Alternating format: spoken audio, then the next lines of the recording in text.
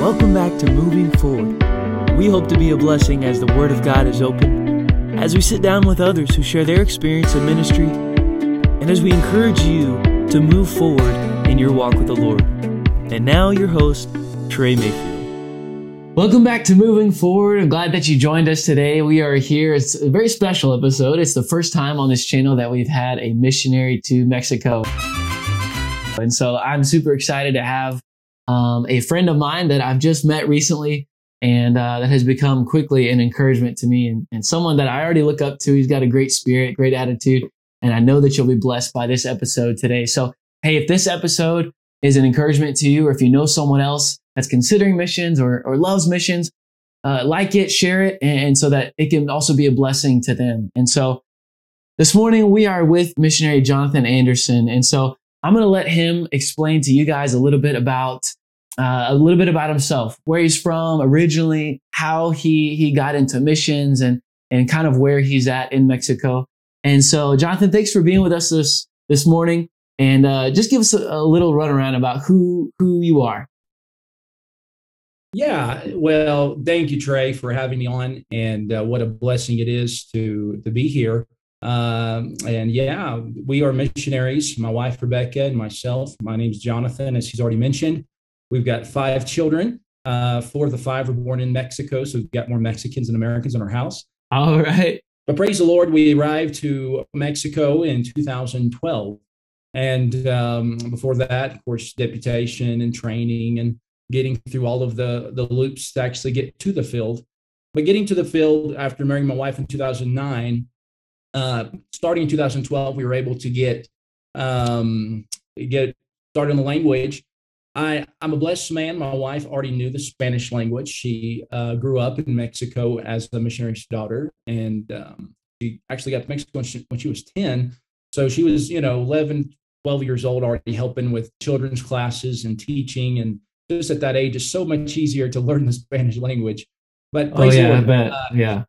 Oh yeah. And so here I am getting to Mexico 2012, and it was a little bit more difficult. I was 26 years old, going on 27 at that time. And it was, it was definitely a challenge. And we'll talk about that a little bit more here probably, but that's what we did. Got to Mexico, and for about 2 years, really just focused on language and culture between 2012 to 2014. And then from there, we were able to get going on our first church plant, New Life Baptist Church, here in Toluca, Mexico. All right. And so a little bit about the language learning. What was it kind of like for you? What did it just click? Did you really struggle? And then also kind of with your wife already knowing Spanish. I mean, that's how it is for me. Karen already knows, she already speaks Spanish. So I'm sure once we get to Mexico, it's going to kind of be that, oh, she already knows it, but I got to learn it. Kind of what was that like? Sure. Well, one of the things I always tell people is my wife told me from the get-go, she said, I will not be your Spanish teacher. She said, I'd rather have a good marriage versus being your Spanish teacher. So, that was really good advice. I'm glad I was able to have that from her, because she knew what guy wants his wife correcting him, Right. But hey, it worked out. Got a Spanish teacher, and my wife, really, she speaks very well. She's been in Mexico for about 16 years now. And so praise the Lord, she's a big blessing in that sense. But yeah, it's definitely been a little bit of playing catch up. Yeah. Last few years. And now she jokes around and says I speak better than her, but I still don't believe her. So yeah, just back and forth, I guess the rest of her life's doing that. Yeah, that's awesome. Yeah, I'm learning Spanish now, and it's like, man, it's tough when she already speaks it, but I'm too shy to speak it around her. So we end up not even speaking it that much at home. But that's awesome, man. So when you arrived in Mexico, you had a couple years to learn the language, and how was it there? We talk about culture shock, something that people experience when they move locations. What was that like for you? Did you experience this culture shock, or were you already like, hey, this is where I'm called to be, and so it was no problem? Or what was that like for you? Sure. Yeah, the saying goes, if you think you don't have culture shock, that probably means you actually do have culture shock. A lot of times we blame culture shock on a lot of different things. Just the stress of life, the stress of the ministry, Our marriages are just struggling right now. And we try to tell ourselves that we're actually doing real well in the country. We're doing real well with the language. But at the end of the day, every single person is going to have culture shock. It may be the first week that it hits them hard. It might be 6 months into it. It might be 3 years into it. But the day's coming when all of a sudden it hits them that they've had culture shock. Yeah. And so it's just going to happen. You can't really avoid it. You can be as spiritual as you can try to be, but there's just something different about living in another country and having to change your mindset about so many things. And it's not so much that you're going to change your mindset. Better said, it's you have to understand their mindset and live with them according to their mindset. Okay. And so I don't think most missionaries will ever start thinking like the people in their country because they've grown up another way. But at the same time, they can adapt and in so many different ways, whether it be language, food, and the culture. Okay, and that makes sense, and that's almost kind of a scary thing, feeling like, oh, I'm going to go into this country and I'm going to have to really adapt. And so I'm sure that there was many of challenges that you encountered, and we'll talk about that in a second. But Jonathan, out of all the countries in the world, I mean, I forget how many countries there are, like, I don't know, 180. Do you know how many countries there are in the world? I forget, but people that have different numbers. Yeah, there's a ton of countries. So we'll say around 200. Okay, so why in the world? Why Mexico? Out of all the places, aren't there enough missionaries in Mexico? Good question. And the answer to that is there will never be enough missionaries in any country. No matter what country you end up going to, the need is going to always be there, I believe. You can go to America today, and we need to send missionaries to America, honestly. So I believe that I'm for anybody that takes the gospel anywhere. Yeah, I think that's the heart we should all have. But why Mexico for us as a family? I think God guides us. And I can honestly say that when you take the next step, God gives you light to take the next step. And as you take the next step, you have more light in your road to take the next step. And so that's, his word is a lamp unto our feet, a light into our path. And so for us, it's, for me, it was just going out there and saying, I want to see the need. I want to see the world. I went to Guatemala for the first time, getting out of the country in Guatemala, a place called Quetzaltenango. And then from there, I went to Argentina twice, and really was highly considering going to Argentina. I mean, anything from the color of the flag to the food to the culture. Yeah. I just really enjoyed Argentina. And, but after everything was said and done, I was able to visit Mexico and seeing the need from the Latin American Tower there in Mexico City. And it's like God in that moment said, who's going to come? Who's going to come? And who's going to reach these people? And I knew that I already had, I was already following God in the sense of I should go to the world, I should reach the world for Christ, and all of these things that the Bible tells us to do. But then on top of that, I was also beginning to experience something personal from God in my life. And I knew that if I would have said no to that, I would not have been doing the right thing.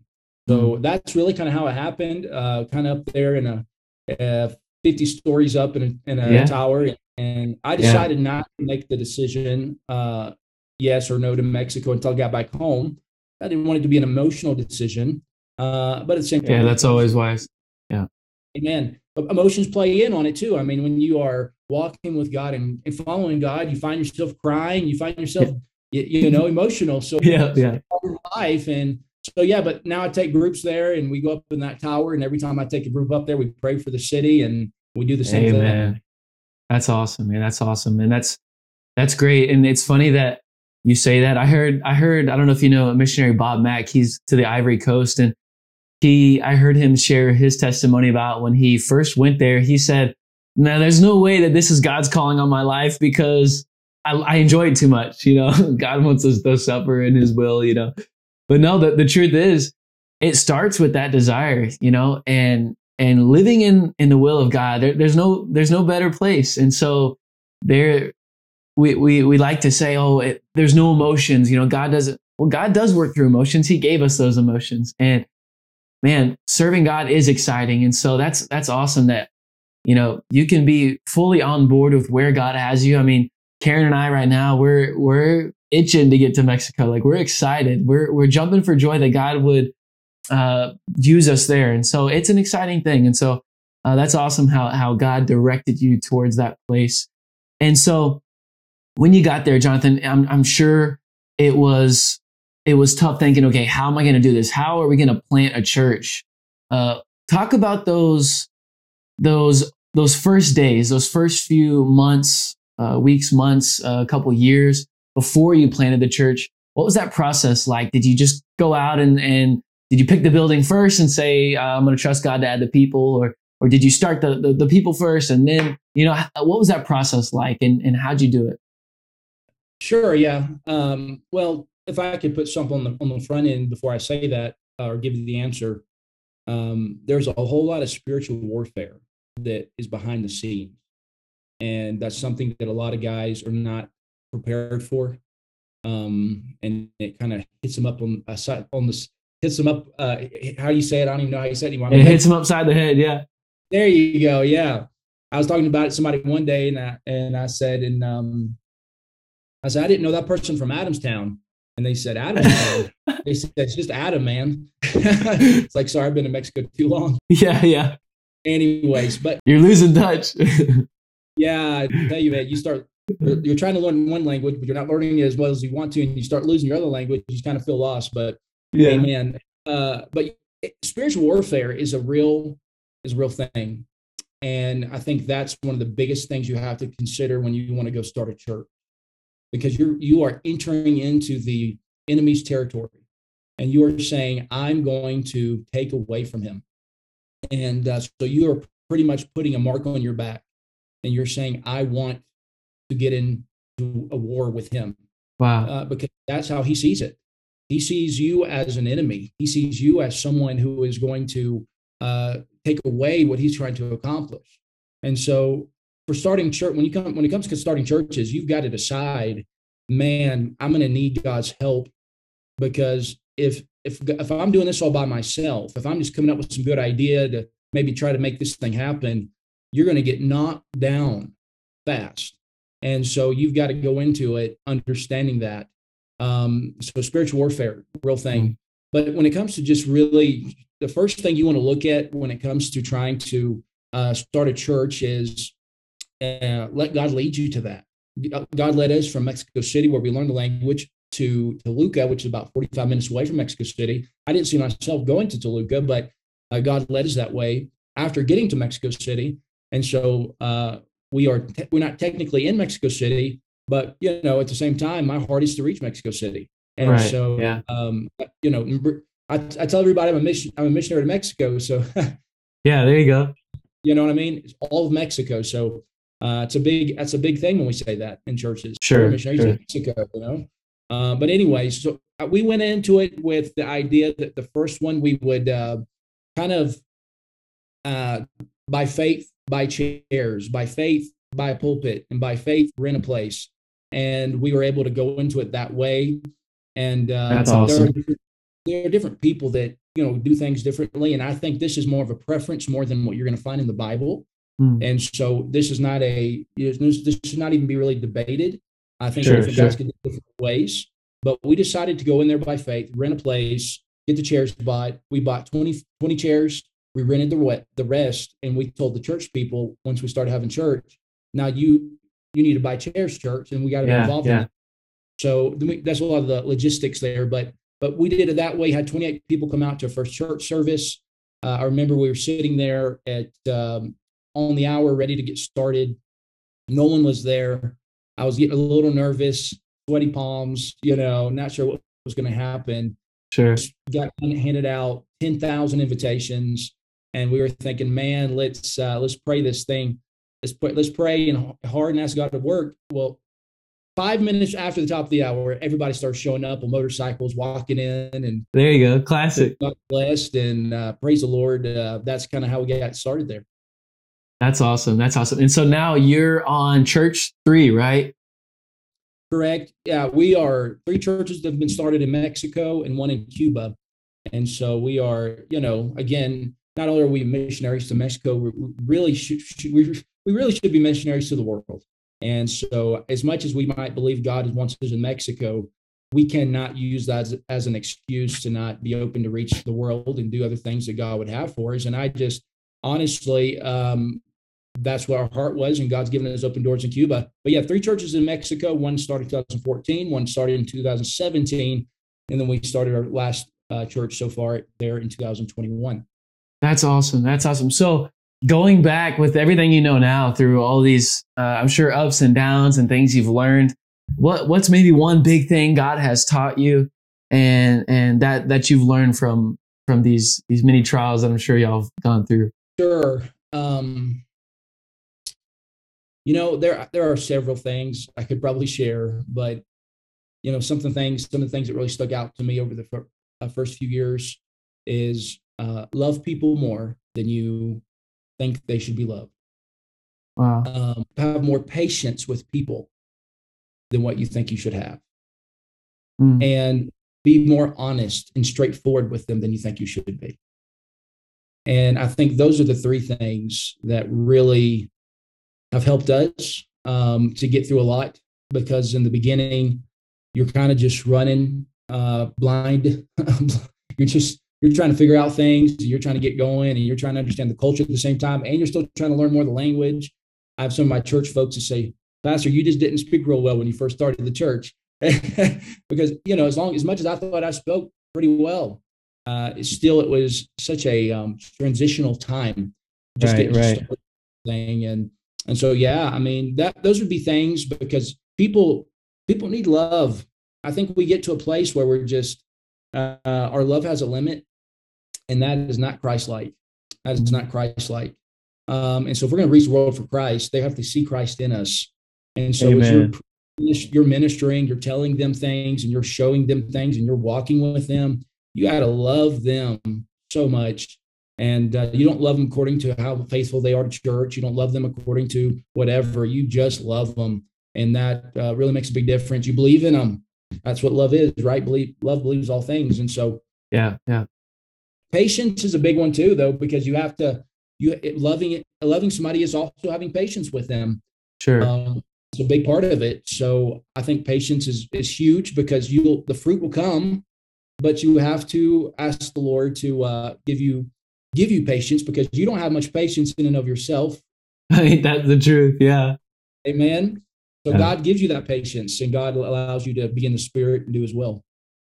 Amen. That's awesome. That's awesome. Well, thank you for sharing that. And I'm sure that there has been many, many other lessons that God's taught you that you could share, but for lack of time, that we'll keep it to that. And thank you for coming on. And this morning, it's been a blessing. It's encouraged me being able to speak to you, and it's really cool. Isn't technology such a blessing? I mean, that we can get on here and talk to each other from miles and miles away, and that's awesome. Well, thank you for the time. If you're listening, I hope that this was a blessing to you. I hope that you were encouraged by Missionary Jonathan Anderson and the great blessings that he's experienced through missions and through the transitions, going from the States down to Mexico and learning the language and getting involved and letting God lead. God still speaks. God still leads His children. And if we will just follow Him, there's no greater blessing than following the Lord and being in His will. So I hope that you're blessed by this today. And again, thank you, brother, for coming on. And it was a blessing to be able to talk to you. And we'll have to have you on again and share more about what God has taught you. Sounds great, Trey. All right, awesome. Well, hey, you have a good day, brother. And guys, thanks for watching. We'll catch you next time on Moving Forward.